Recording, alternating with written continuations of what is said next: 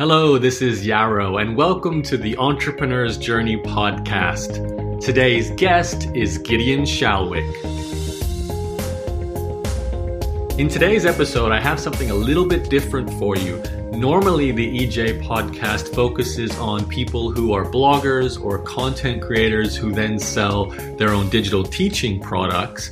Today, my guest Gideon, who is a great friend of mine for many, many years, is going to share the story behind his two businesses that represent the services arbitrage business model, which simply put means they're businesses that sell services online. And as you're going to hear, they use some software, but they're also very much powered by human beings. So services arbitrage basically means you're hiring other people to deliver services for you, and then you're selling those services as the value your business provides. I actually released a course recently inside my Laptop Lifestyle Academy on this business model where I explain how I did it with an essay editing business.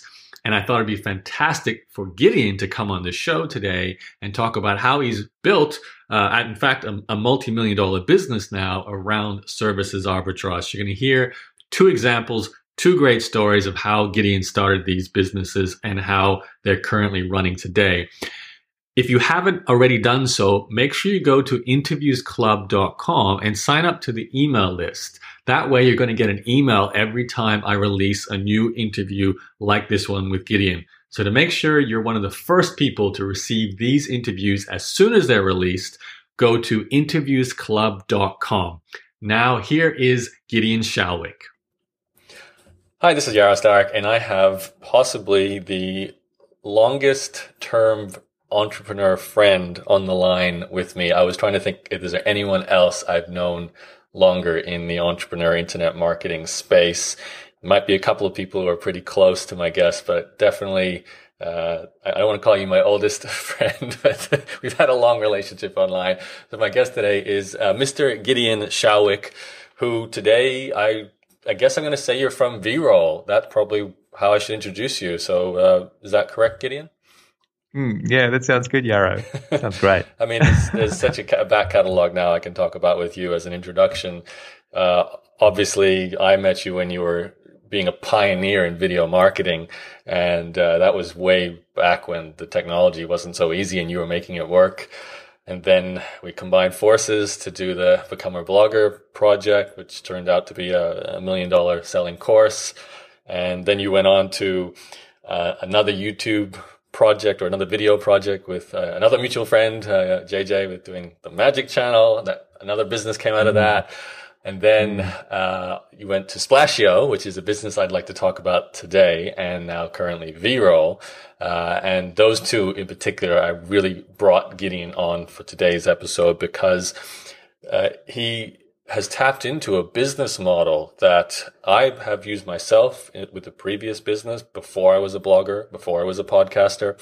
And Gideon's done tremendously well now with it. And I'll introduce services arbitrage in a moment, but I just want to make sure, Gideon, did I forget anything that you've done? So many things now. Yeah, man, you forgot a whole lot, but we don't have enough time to talk about it all.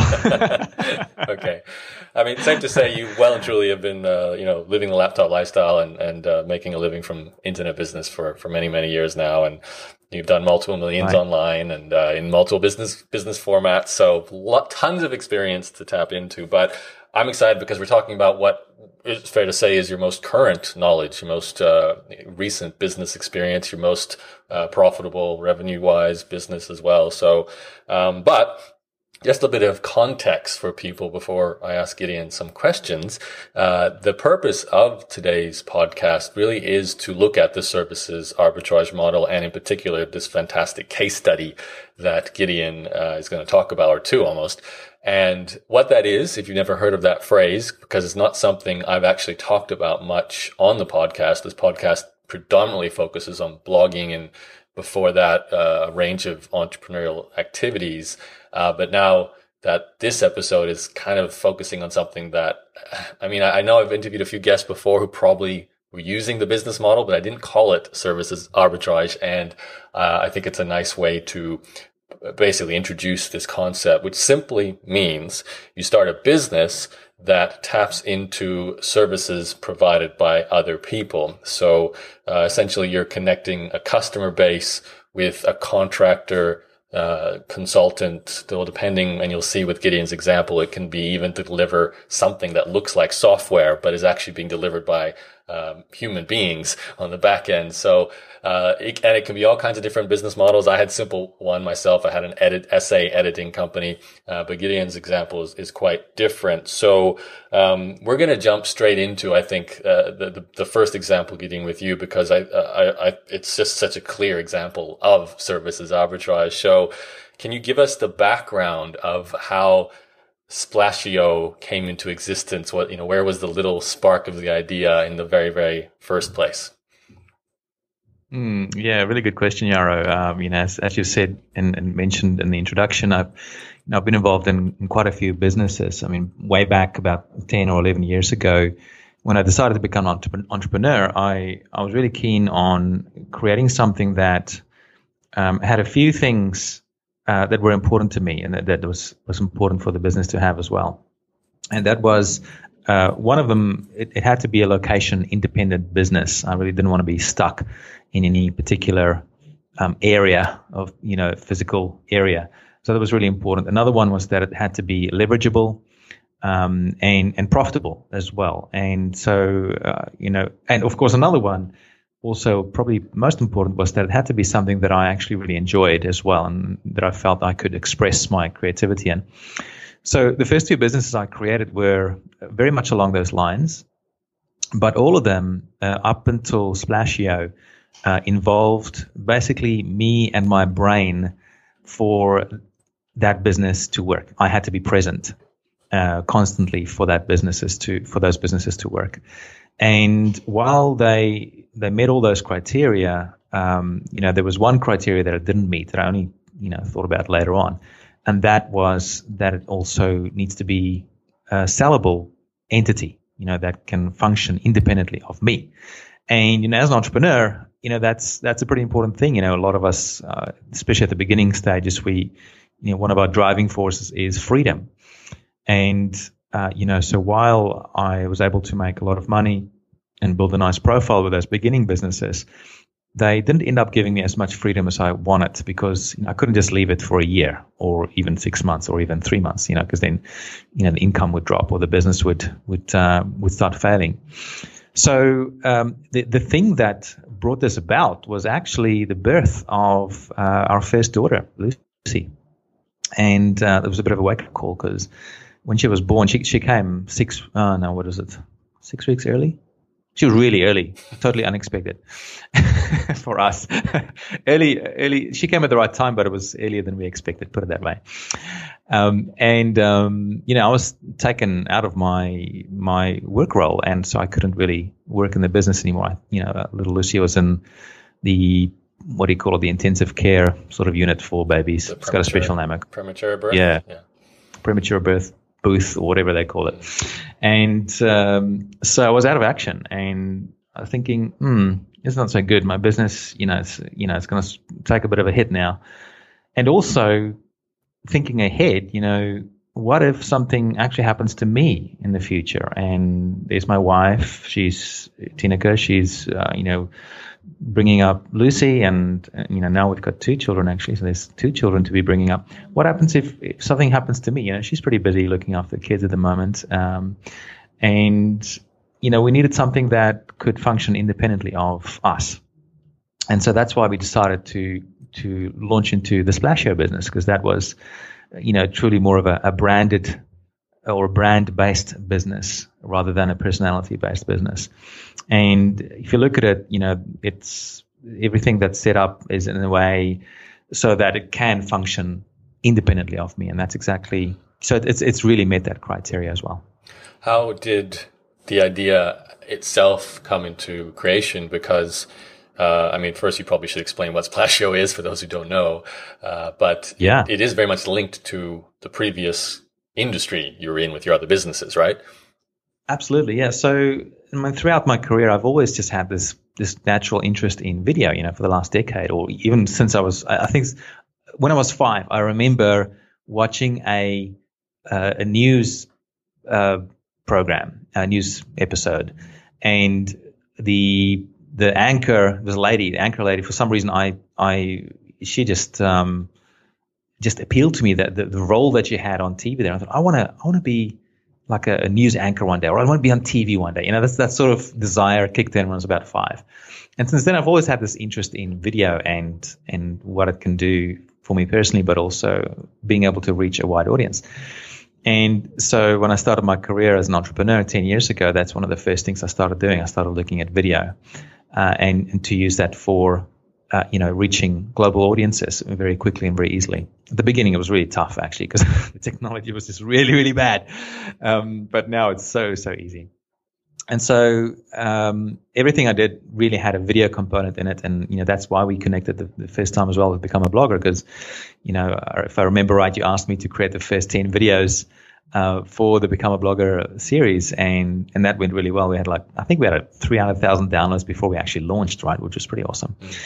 But just before Splasheo, there was actually another business that we created, or that we were about to create, and we called it Flick Desk, and the idea was that we would create a business very similar to Odesk. It was called Odesk at the time. Now it's called Upwork, but basically a freelancing kind of marketplace. But instead of between all kinds of jobs and people looking for those jobs, or for the people to do the jobs, we said, let's just hone in just on video editing and see what can happen there.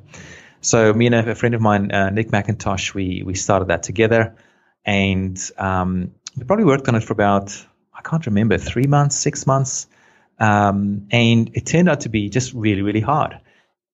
And much harder than we thought. And at that point, Nick and I, Nick was traveling, and things were just not going as well for Flickdesk. So we decided to change things up a bit, and so we created this business called Splasheo, and we said, instead of trying to do everything for everybody, let's find something within that service that we could do for people that is much, much more narrow.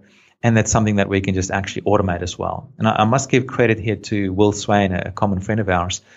He introduced me to, goodness gracious, I've just forgotten the author and the book name now. But the book was all about productizing your service.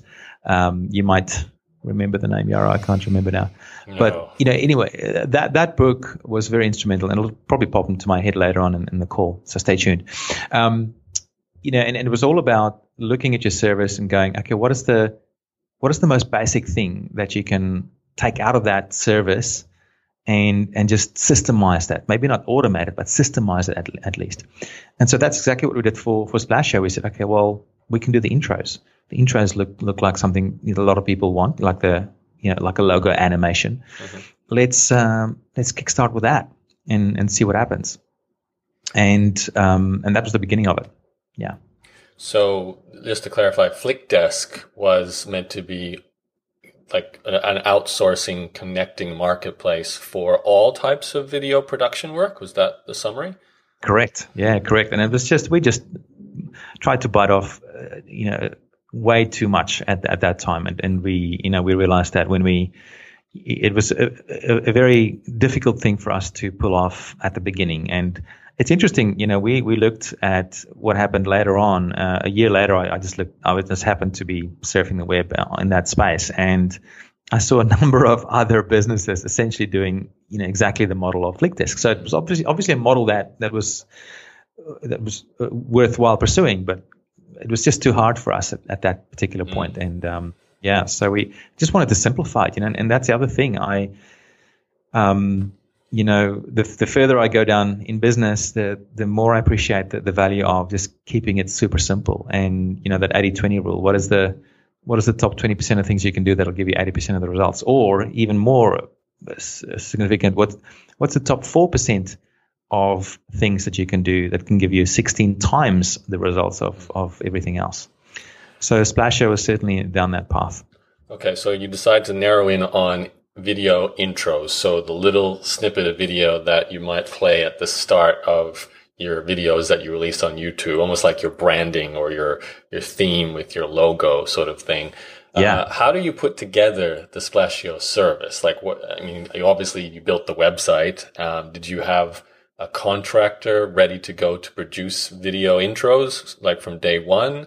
And then you went out and tried to get customers. How did it sort of roll out as a beta test? Yeah, at the beginning, the way we tested it was with, we actually had a very different offer back then.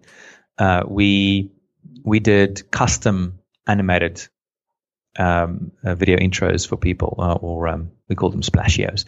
And so these were like 5 seconds long max, and this normally the shorter the better. Like, but you want to hover around 3 seconds for an intro, otherwise it just gets too long. And we, and basically all it was, we'd get the logo from our clients, and then we'd animate it with some fancy video animations. And we had an animator in the Philippines that did that work for us. So, we charged something like, I think it was $500 for that. Wow. And it sold really well. We had a lot of people buying that. But I still thought, this is cool, but it's still too hard, because it meant that I had to, either me or someone else had to speak to a client. And being a laptop lifestyler, as you'd say, and loving the location independent kind of businesses, I thought, how can we systemize this even more so that, we didn't even have to talk to customers at all. And that's when we decided to, to template a lot of our work and to sell the output of the templates. So people could now select from a range of templates and just submit their logo. And then we still had someone in the Philippines who did the work for us. But this time, previously it would take us about a week to get a job back. And it would cost $500. Now, if you go to Splasheo, you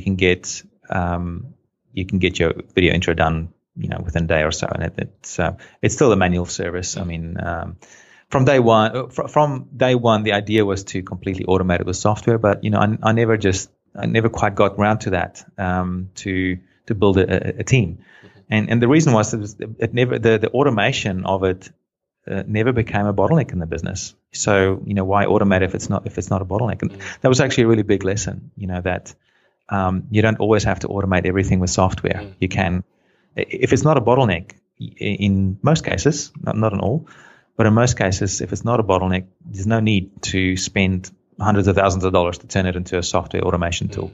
Yeah, I went through the exact same experience with Better Edit. You look at a service and you see the human beings deliver it, and you think, well, I could take even more out of this, like remove more human function by having a piece of software where people can enter details manually, and then the process can happen. And I actually did start building it. I invested $3,000 on the first phase of what would have been a $12,000 piece of software. And once I reached that $3,000 point, I actually canceled and said, I'm going to spend $12,000 to turn what was already a nice and simple manual service just through emails and human beings to a much more complicated service using software. And I was like, this is crazy. And sometimes having a human actually turns out to deliver better service because you get that human touch. So, but I'm curious just to go back with your $500 example. That must have been a much more customized type of video than what you produce today for people, right? Yeah, absolutely. And, I think we even charged up to $1,000 for some, depending on, what we had to do. But still, they were only like 5 seconds long, so not very long at all. But yes, each one of those were completely custom, 100% unique. Whereas with the templates, you could, the animation is the same depending on, which template you take. But what's beautiful about even the templates, the way we set it up, is that if you're using your own logo and your own music, for example, you can still get a very unique look and feel out of the whole thing. So even though it's template, you still get something that looks unique to you. I love the progression of this. You went from a broad, generic outsourcing service. Then you said, let's narrow in and simplify. We're going to do intros, but you're still doing customized intros, and you're kind of running an agency model with a high price, but there's still a more complicated touch point needed from you as the owner. And I guess at some point, you might have been able to stay with that track and hire someone to replace yourself as like the project manager or the client liaison person, right? But you even thought, well, we can take this further. Let's simplify more and take just a slice of what we already do and productize it so that it's templated. And yes, there's a human component, but it doesn't require a lot of back and forwards with a client. It's just, here's your options, pick them. And then a human being over in the Philippines will make this video for you. So just to summarize, I should think it's worth mentioning here, what a person does is they go to splasheo.com. So that's splasheo.com. And then I remember the first time I heard that, Gideon, I was like, splash engine optimization, because I kept hearing SEO in that. Right. Yeah. So they go to your website, and then it's like, at the moment, I think actually you give away a free report at the start. But basically, if you're going to buy a template, or you basically, like if I was starting a YouTube channel and I want to create an intro for my videos, I would go to Splasheo, buy a package, buy a template service, and I'd go through step by step, choosing what music, what animation style. I'd upload my logo. I think there's a few other transition things you can choose, right? Font maybe. And then that data just gets submitted in a form, and a person in the Philippines downloads the logo, follows the instructions from that form, puts it in the software, manually exports the logo, and then sends it back via email, a download link to the client. Is that kind of in summary how it works? Pretty much. It's a very, very simple business. And, I think the key thing to keep in mind here, whether you follow that sort of process or something else, is that essentially what you're trying to do is you're trying to remove risk and complication from the business. And the risk and complication comes in whenever there is creativity required for delivering each new sale or new transaction. So previously with the one-off customized intros that we did for people, it was heavily dependent on having a really, really good video editor on board. So what happens if that video editor disappears or something happens, they're sick or something, then, now I've got to find another video editor to help do that. And it's not easy finding that sort of top quality video editors around. It's really not easy, especially for that high level that we were working at. And so that's quite a risky business model. Even though it can be quite profitable, it's risky, but it's also complicated because you've got to, there's a lot of toing and froing between you and the customer, and, a lot can happen. The more interactions there are, the more chance there are of doing something wrong or upsetting someone or something breaking, So you want to, as far as possible, try and remove that. And so with our templated options, basically, we can get almost anybody to operate that for us, as long as they can use the right sort of video editing software. They don't have to be creative. It's kind of like McDonald's. You look at McDonald's, you can almost get anybody off the street to come and work in a McDonald's store, McDonald's restaurant. And, all they need to learn is how to drive the system. They don't have to learn. There's no creative part. They don't have to become creative on how to make a Big Mac. The creativity has already been taken care of for them. They just drive the system. So there's hardly any creativity in that process. And I think that for this kind of business, I'm not saying this is the ultimate business model, but for this kind of business, which is a very, it's the kind of business that can give you a lot of freedom. That's very important. Automating it to such a degree that you remove as much complication from the process and as much creativity from the, you still need creativity in the business, but you only need that for the setup phase. Mm-hmm. Once the system is running, there's not much creativity required for the workers doing the work. Right. I've got a couple of questions for you about this business, Gideon, that I'm sure some of the listeners are thinking about. let's start with maybe the obvious one. Because you've had this business now running on autopilot for a number of years. And as we talk now, there are services like Fiverr, and you mentioned before Odesk became Upwork. There's a lot of these big marketplaces where people can buy things and certainly can buy a video intro. Why is it that you have a steady customer base? How did you pull that off when there's all these other options? Really good question, Yarrow. And sometimes I wonder about the answer, to be honest. I think we probably got in at the right time. We're on the right place, right time with the right sort of offer. That was definitely part of it. So I guess that you could call that luck, or the harder you work, the luckier you get, that sort of thing. Because as we've heard, preceding this business, there was I was working in the industry for 6 years or so.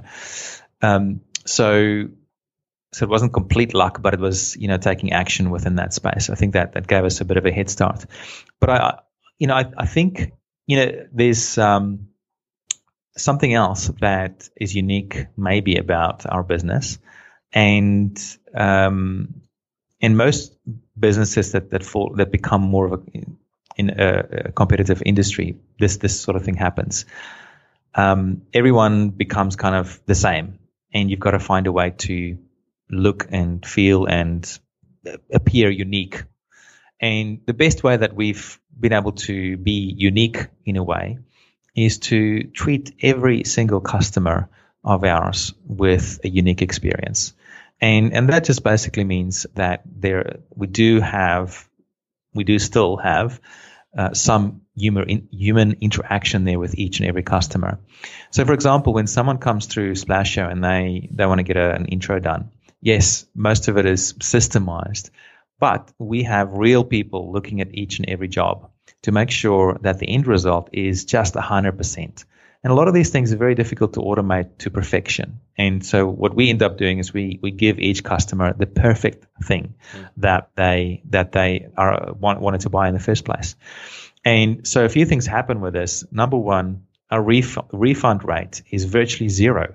It's virtually zero. I can't actually remember the last time we got a refund request for any of our jobs, which is fantastic. It's wonderful. We should clarify, how much does it cost to do it today?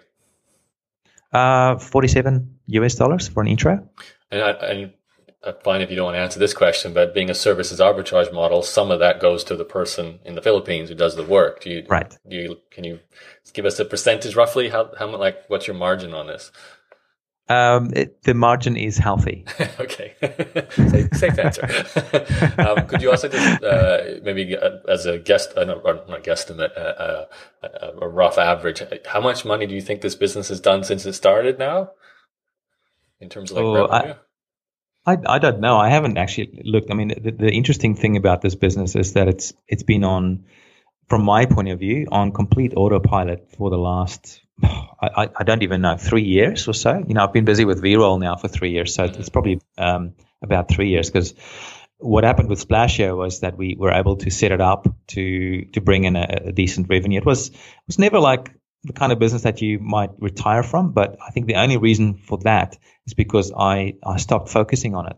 At one point I don't know, being an entrepreneur or whatever, I kind of got bored and I wanted to do the next thing. That was one reason. But the other reason was I actually finally found a team that could, a development team that could automate stuff for me. And that was the birth of Veeroll. So Veeroll is actually like an outcome of Splasheo. Splasheo was like the pre-runner for Veeroll. But I decided to create a new brand for that. Okay. Where was I going with this? Yeah, before we talk about Veeroll, let me just want to summarize a couple of things, because I want to throw a thought at you regarding why people choose Splasheo. And I really do think that the specialization you chose to narrow in on turned Splasheo into something you could, just by looking at the website and possibly by how you found out about it, because you did some clever influencer marketing where you've got Pat Flynn talking about it, and you've got lots of other well-known people saying if you need a video intro, go to Splasheo. They're not saying go find a random person on Fiverr, which is kind of what the default answer is, but then you're dealing with all the ambiguity of who you're going to get, what's the quality going to be like. They probably do more custom work, and you had specialized, templated, you did nothing but this job, and you've got testimonials, you've got these influencer endorsements. So it's kind of easy to see that you might be charging even a little bit more because it's probably a $10 job at Fiverr, right? But you're getting a different layer of level of quality, plus all that trust that's coming from your website and how they've learned about your service. I think that is probably more than anything what's kept people choosing Splasheo over and over again. It's like, I'll buy from the service where I don't have to worry whether it's going to be good or not. I'm going to be happy with it. And your refund rate, the lack thereof, is probably another, evidence of that situation. Yeah. Really good point, Yarrow. And, when you think about the reason why a transaction takes place in the first place, you need three key ingredients. One is you need the right audience, so the right person, right? Mm-hmm. Second, you need to be making the right kind of offer to that person, which targets the right problem for them and offers the right solution for them. That's the second thing, right? So the right person with the right offer. But those two are still useless without the third ingredient, which is trust. And if you do not have enough trust in the relationship, then there can't be any kind of there can't be any kind of transaction. So that is certainly something that we've been really strong on with Splasheo, just using any kind of proof element wherever possible in our process, but also just being around for so long, that there's a lot of trust that's built in there. And something, to be said about some other services like, I'm not sure where Fiverr is at these days, but certainly when we were just starting out, a lot of people asked us about Fiverr. And, the thing is with Fiverr, sometimes you don't quite know where those sort of animations or music options are coming from that the person is using. And we know, there's always the risk. I'll put it that way. I think Fiverr is a great service. Just want to get that straight out of the blocks. Fiverr is an amazing service, but I think you've just got to be a little bit intelligent with how you work with some of the workers there to make sure that whatever they are using for you also doesn't get you into trouble when it comes to royalty-free kind of music and animation options. So with Splasheo, there's zero risk with that because all of our work is 100% unique and unique to Splasheo, and we pass that uniqueness and royalty-freeness onto our customer without any issues. And the reason I'm saying this is not to talk down on anybody else, but more to talk more in terms of the general lesson here is that it's a lesson of building trust. Mm-hmm. And so people know that they can come to Splasheo without the risk of getting into trouble, then that adds a lot to that trust equation. I have a few more questions on Splasheo that I'd love to ask, but I'm actually going to save them because I can ask you them about both Splasheo and Veeroll at the same time. So how does Splasheo become the spawning point for Veeroll? How? One reason was boredom, and I'm quite a creative person. I can't sit still for too long, and when it comes to creativity, I need to be working on creative things all the time. And so with Splasheo, it's a double-edged sword there. It's a very, at the beginning it was very creative, but once it was set up, there wasn't much creativity left in the business, and so I needed another creative outlet. And so that was one reason. But also I was really keen on having a development team to automate the software because I had quite a big vision for Splasheo. Splasheo was going to be the multi-million-dollar business that I was going to retire from and sell, or sell and then retire.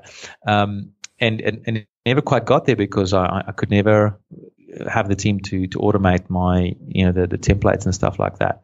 So I kind of just left it there because, about 3.5 years ago, I met up with JC Bouglay from Singapore. A friend of mine, he's French, but he lives in Singapore. And I noticed that he had a pretty cool development team. They were doing some other software at the time. And we just started talking and before we actually met at a tropical think tank with Chris Ducker. And before that event, the initial idea for Veeroll came up, and I was going to do it through Splasheo, if I remember right. I was going to do it through Splasheo, but then then I met up with JC, and I thought, hey, why don't we team up together and create these video ads, these automated video ads for YouTube. We just started with YouTube, and JC had the team, I had the idea, and we said, this sounds cool, let's do it. But then to keep things simple from a testing logistics point of view, we said let's create a new brand. Let's create a whole new brand, and that that's how Veeroll came about. So let me just clarify then. Your idea with Splasheo was video intros, and you were thinking, well, that's just one little aspect of what people need for video. There's also the ads that people play on, at the beginning of a YouTube video, in the middle, and that's a massive opportunity because that's a growing marketplace that's global, right? It's up against Facebook ads and Google ads. Yeah. So you had the idea, well, the same concept, submit some details, get a person in the Philippines to create the video. That's where the outsourcing, the arbitrage sort of happens in terms of the services arbitrage model. And it wasn't a big extension from what you're already doing. You just now, by the sounds of things, were more excited about getting software to be more part of the equation than only using human automation. Is that right? Yeah. Well, the real driver, or the bottom line driver for all of this, was that throughout my career as a video kind of person, my number one frustration was the video editing. I just couldn't stand how long it would take and how complicated it would be, and that was just painful because I just wanted to get these videos out. And so I was always searching for a better way of doing it. And so the ultimate dream, and still is the dream, is to completely automate video production so that you don't ever have to use any video editing software. That's still the bigger dream. So Splasheo was Flickdesk was kind of that. It was like, instead of automating it, you get people to do it for you. But then Splasheo was the first step toward automating that whole process. Veeroll is the next step up, but we're just honing in once again, going narrow with just video ads, and so just tackling that for now. And so how did you build that business? How do we build it? Yeah. In which way? The software or the market? Well, okay. So this is actually a question I wanted to ask you about Splasheo, but I was saving for Veeroll as well. But maybe you can explain it with the origin story of Veeroll here, if you continue it, because, you launch a service, and what do? You just emailed your list and say, hey, we now make video ads. Like, is it as simple as that? And you have a wave of customers coming at you, and, you used your existing web designer to build the website. Like, how did it all piece by piece come together? Yeah, so the interesting thing with Splasheo and also with Veeroll was that I've never actually launched either of the two businesses. They were never officially launched. We did have releases, but we never had like a traditional launch where we had like a launch week and limited time offer type of thing, where we had lots of other people promoting for us. So how do you get customers, Gideon? Yeah. Golden question. So with Splasheo, I what happened there was I already had my existing audience that I built up, through the business that you left out in the introduction, by the way, was rapid video blogging. Oh, of course. I created the course. How can I forget? I gained quite a decent following from that. All of them interested in video marketing, video production. So obviously I used that to introduce people to the new company Splasheo. And that gave it a bit of a kickstart. And I had a few videos on my YouTube channel, which was at the time getting some good traffic. But I think, and then I also reached out to people like Pat Flynn and other influencers that gave me some good organic traffic. So interesting thing with Splasheo, I never launched it officially, and I also never had a content marketing plan or activity there. There's no blog for Splasheo. There's no YouTube channel for Splasheo, and kind of ironic. And it is ironic, and the traffic just keeps on coming. And I think it's just being in the right place at the right time that one came about. Veeroll, on the other hand, was a lot harder. We had to do a lot more work to get traction there, because at the time when I launched Veeroll, my existing audiences were down a bit, but also it was a different audience, very different audience. People who buy intros are not the same kind of people who might necessarily want to run video ads, and people who do video blogging are even less likely to run video ads because they do video blogging because it's perceived as free. It's organic, free in inverted commas traffic. Whereas video ads, you got to pay for it. So it's a very different audience, and we only sort of realized that a bit later down the track. So it was much harder to grow Veeroll at the beginning because we couldn't just send them to our existing audiences because people wouldn't respond as much, and so we had to use different strategies to grow Veeroll compared to Splasheo. Like. One thing that worked really well for us in the first year, in the first calendar year of Veeroll, we made over $1 million in our local currency, and a big part of that revenue came from doing webinars in particular, and having a special offer. In the first year, we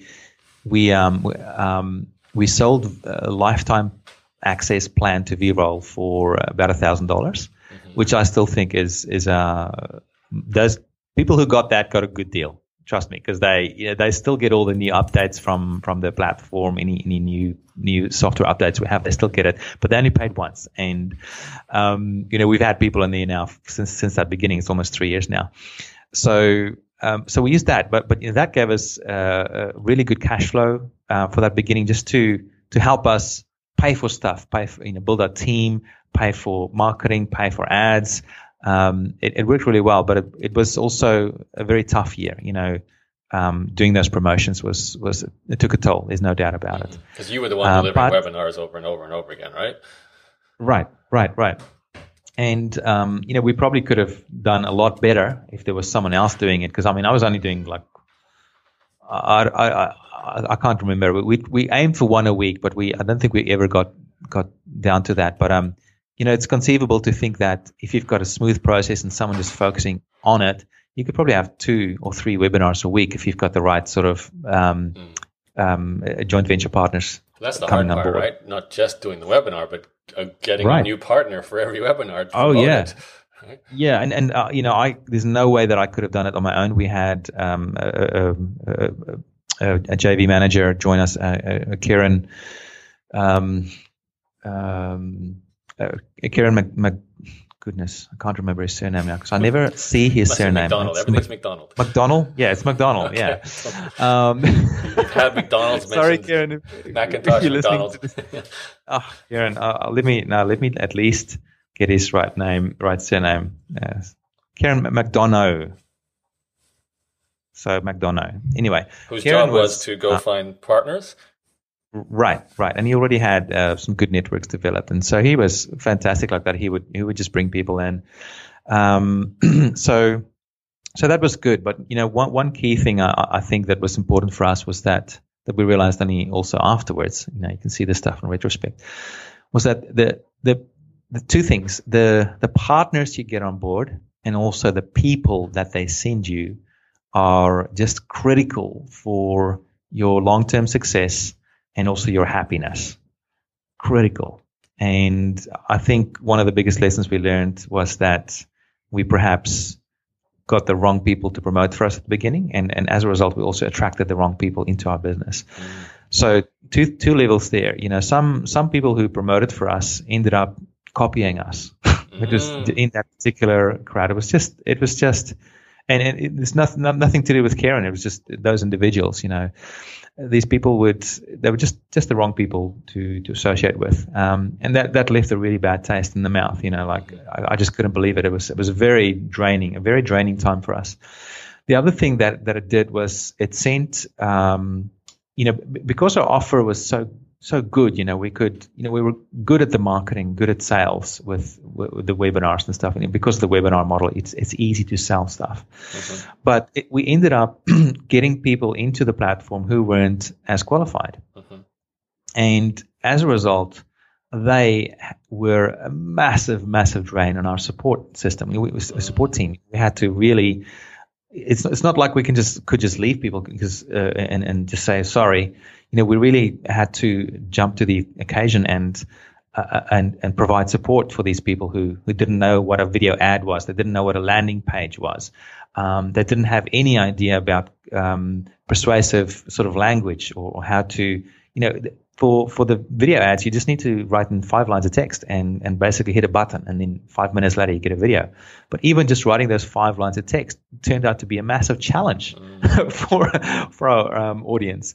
And so this put a massive drain on our support, and once again draining us as a founding team tremendously, and so much to the point that we ended up burning out as a team. And for a while there, we were struggling a bit. And we had to regroup. We had to really regroup and revisit how we wanted to grow the business. Now, I'm really glad to say that we found a much better way now for growing the business that I think is a much more solid long-term view of growing a business too. Which is? Oh, how much time do you have? Well, Gideon, you got to go. So we got 10 minutes left according to the Gideon clock. This could be a whole new podcast episode in itself, I guess. But just quickly, another key motivation for me for building Splasheo and also Veeroll was that ever since I did my own launches back in the day, with joint venture partners, it was always a two-edged sword. It'd be great to get that traffic, and it'd be very profitable sort of traffic, but there'd always be the reciprocity with the JV partners. You'd always feel like you've got to do something back for them, or that sort of thing. And the other thing is that in the digital world, often the commissions were like 50%. And so you immediately, when you launch, you lose 50% of your revenue. So what if there was a better way where you didn't need to have joint venture partners to grow your business? You could keep 100% of the revenue to yourself, and you didn't have that stress of finding joint venture partners and also managing those relationships and worrying about that reciprocity that gets created through a launch process.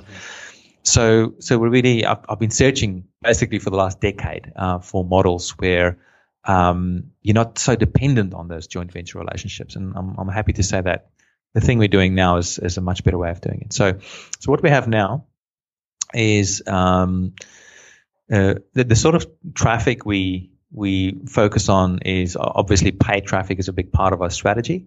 The organic thing is also a big part of that. Like guest posting has worked tremendously well for us, and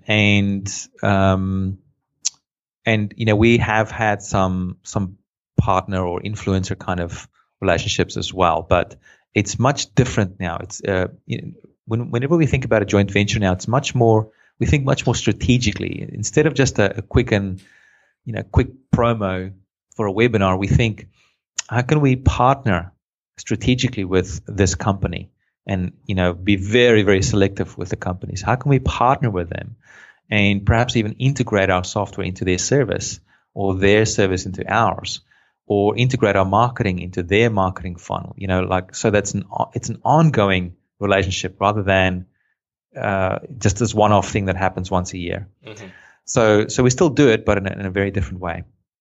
And that's just the traffic side, which is just one of 4 main areas that we focus on now.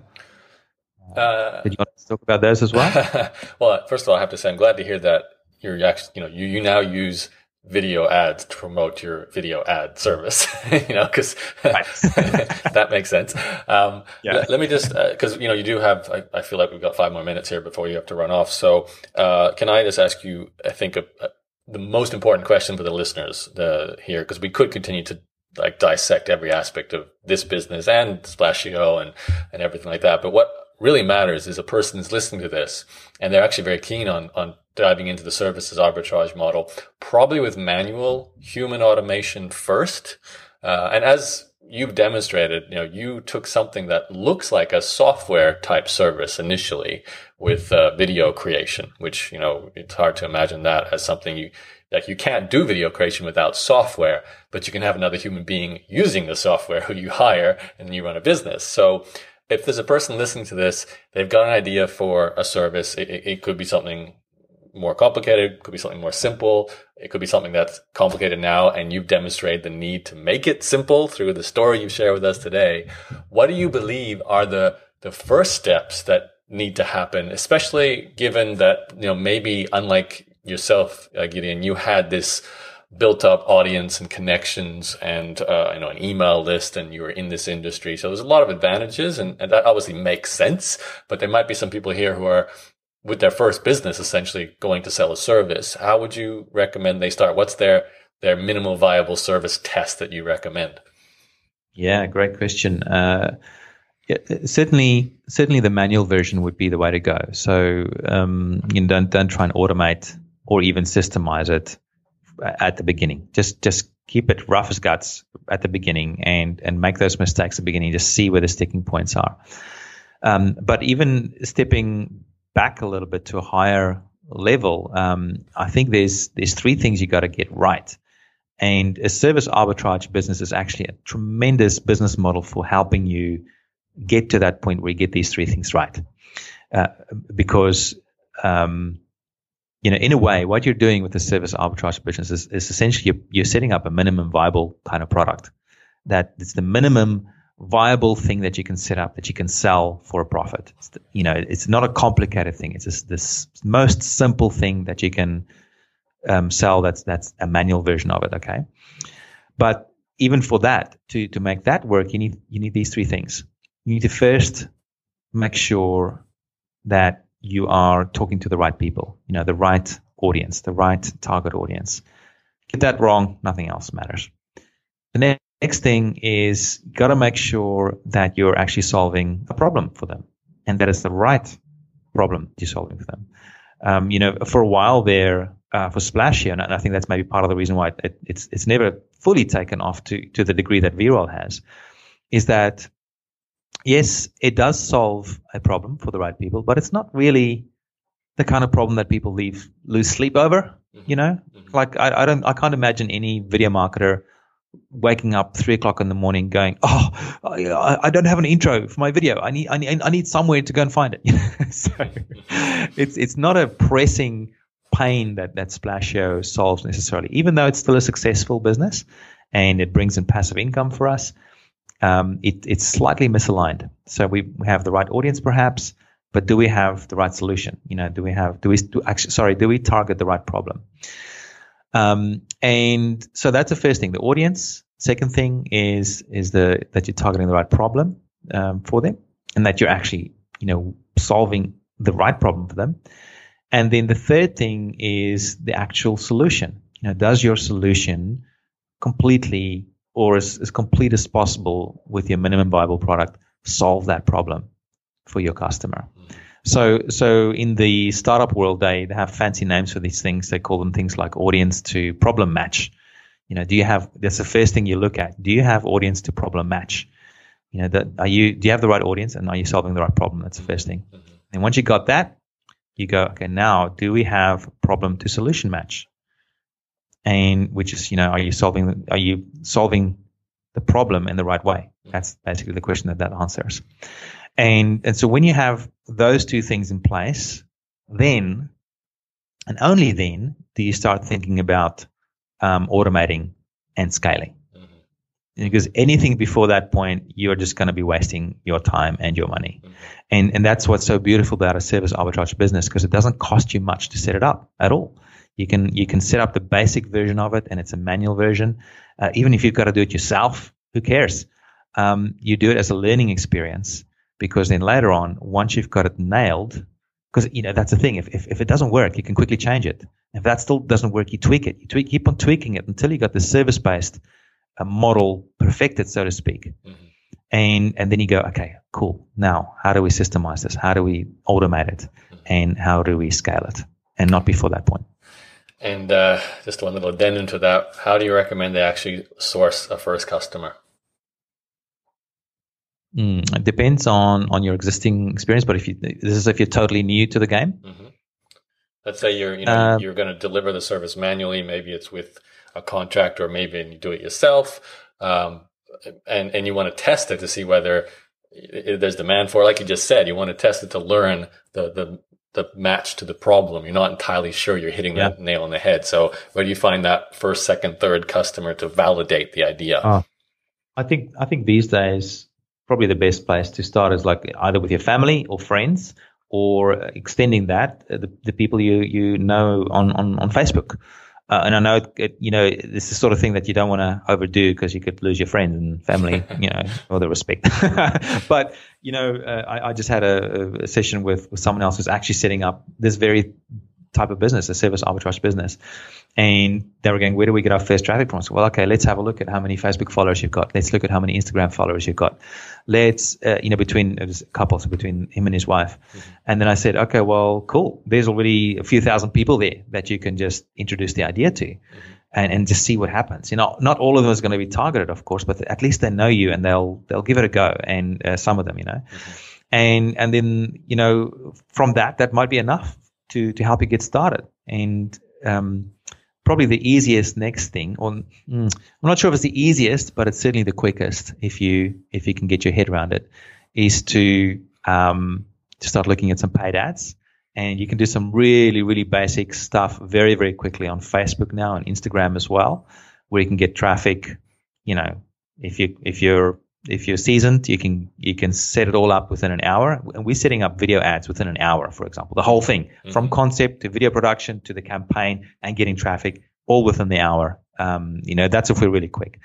But if you're a bit slower and you're new to this, maybe it'll take you a day to set that up and start getting traffic to your landing page. Mm-hmm.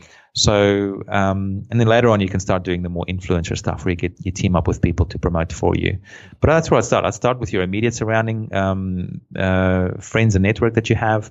Then look at paid ads. If you've got the guts for it, and then the influencer sort of marketing would be the third one. You just said the word landing page before. So are you sort of assuming the way you present the offer here is just like a one pager to offer the basic version of your service to begin with?